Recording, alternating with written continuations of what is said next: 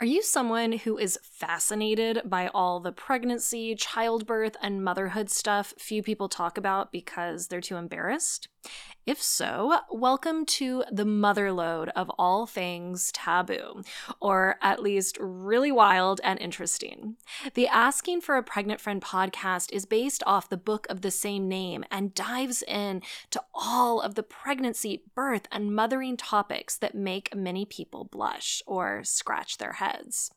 I do all the boring research so you don't have to, and bring you interviews with the leading experts in the topics I cover. I also share all the things about myself, Bailey Gaddis.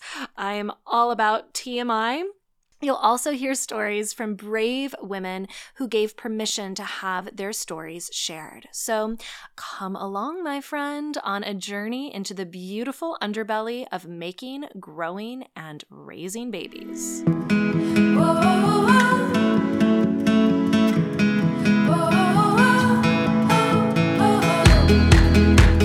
If you have had the unexpected pregnancy symptom of kinky, kind of eerie sex dreams, you are not alone. When I was pregnant, I had sex dreams about the guy that's always eating sandwiches outside our local grocery store. The, mysterious library clerk with dreadlocks, some ex-boyfriends for good measure. Sometimes these were not so dreamy encounters, and I'd be like trying to lock doors and stop the sex, and I would wake up feeling so relieved it hadn't actually happened, but also ashamed that my mind had gone there. Other times the dreams were dreamy, and I'd wake up in solidarity with preteen boys who need to sleep with tissues by their bed. I've heard women report sex dreams that involved family members, even animals, and most of these women blushed as they whispered how turned on or embarrassed they were by these dreams. So you can be sure that however strange your pregnancy sex dreams are and whatever your reaction to them may be, there's someone out there who has had a stranger one and a similar experience. I also encourage you to really let this sink in. Our dreams don't make us miscreants unfit for motherhood. We do not need to shame our poor brain for the random stuff it cooks up when we're sleeping, because those thoughts in absolutely no way mean we actually have a desire to engage in whatever acts are playing out behind our eyelids, even if we wake up throbbing in all the fun ways. Dreams, they should not be taken literally, but instead viewed as representations of more emotional aspects of our life. So for example, sexual dreams about people who aren't your partner are believed to represent breaking away from your old self as you get closer to motherhood. And dreams about women, even if you're with a woman, are thought to symbolize feelings about your shifting body and identity. And many of us actually have these bizarre dreams even when we're not pregnant. We just don't remember them. As you might have discovered, your sleep is much lighter during pregnancy, especially when your bladder is waking you up every 5 minutes. And because of this light sleep, you just remember more of your dreams. And, women also have increased blood flow to the genitals and an influx of estrogen that actually ups vaginal secretions during pregnancy.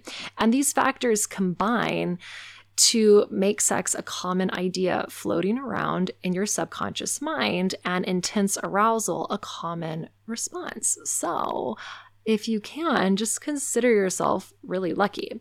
And if you want to dive into, the pretty fascinating practice of dissecting your dreams, go ahead and write them down or make a voice memo right when you wake up, even if it's the middle of the night. And then you can take time later to examine the contents of the dream on your own or with a therapist if you really, really want to get into it. And because dreams aren't a science, feel free to create meanings that feel good to you and that support the exploration of the changes you're experiencing. So again, No matter how freaky, sexy, kinky your pregnancy sex dreams are, there's absolutely nothing wrong with you. Go ahead and enjoy those weird fantasies. If you can like, subscribe, comment, that would be so incredibly helpful. That will allow me to keep providing this content for you guys. All right, love you. Is pregnancy or early motherhood making you feel other than? Is it triggering all sorts of weird emotional and physical stuff you are sure no one else is going through? If so, get your copy of Asking for a Pregnant Friend, 101 Answers to Questions Women Are Too Embarrassed to Ask About Pregnancy, Childbirth, and Early Motherhood. This book is like the modern-day Dear Abby for pregnant women and new moms who want to get straight yet loving answers to the pregnancy, birth, and mothering questions they're too afraid to ask. Those questions that make you blush. You can get your copy of Asking for a Pregnant Friend on Amazon or from Barnes & Noble, Target, and everywhere else books are sold. Whoa.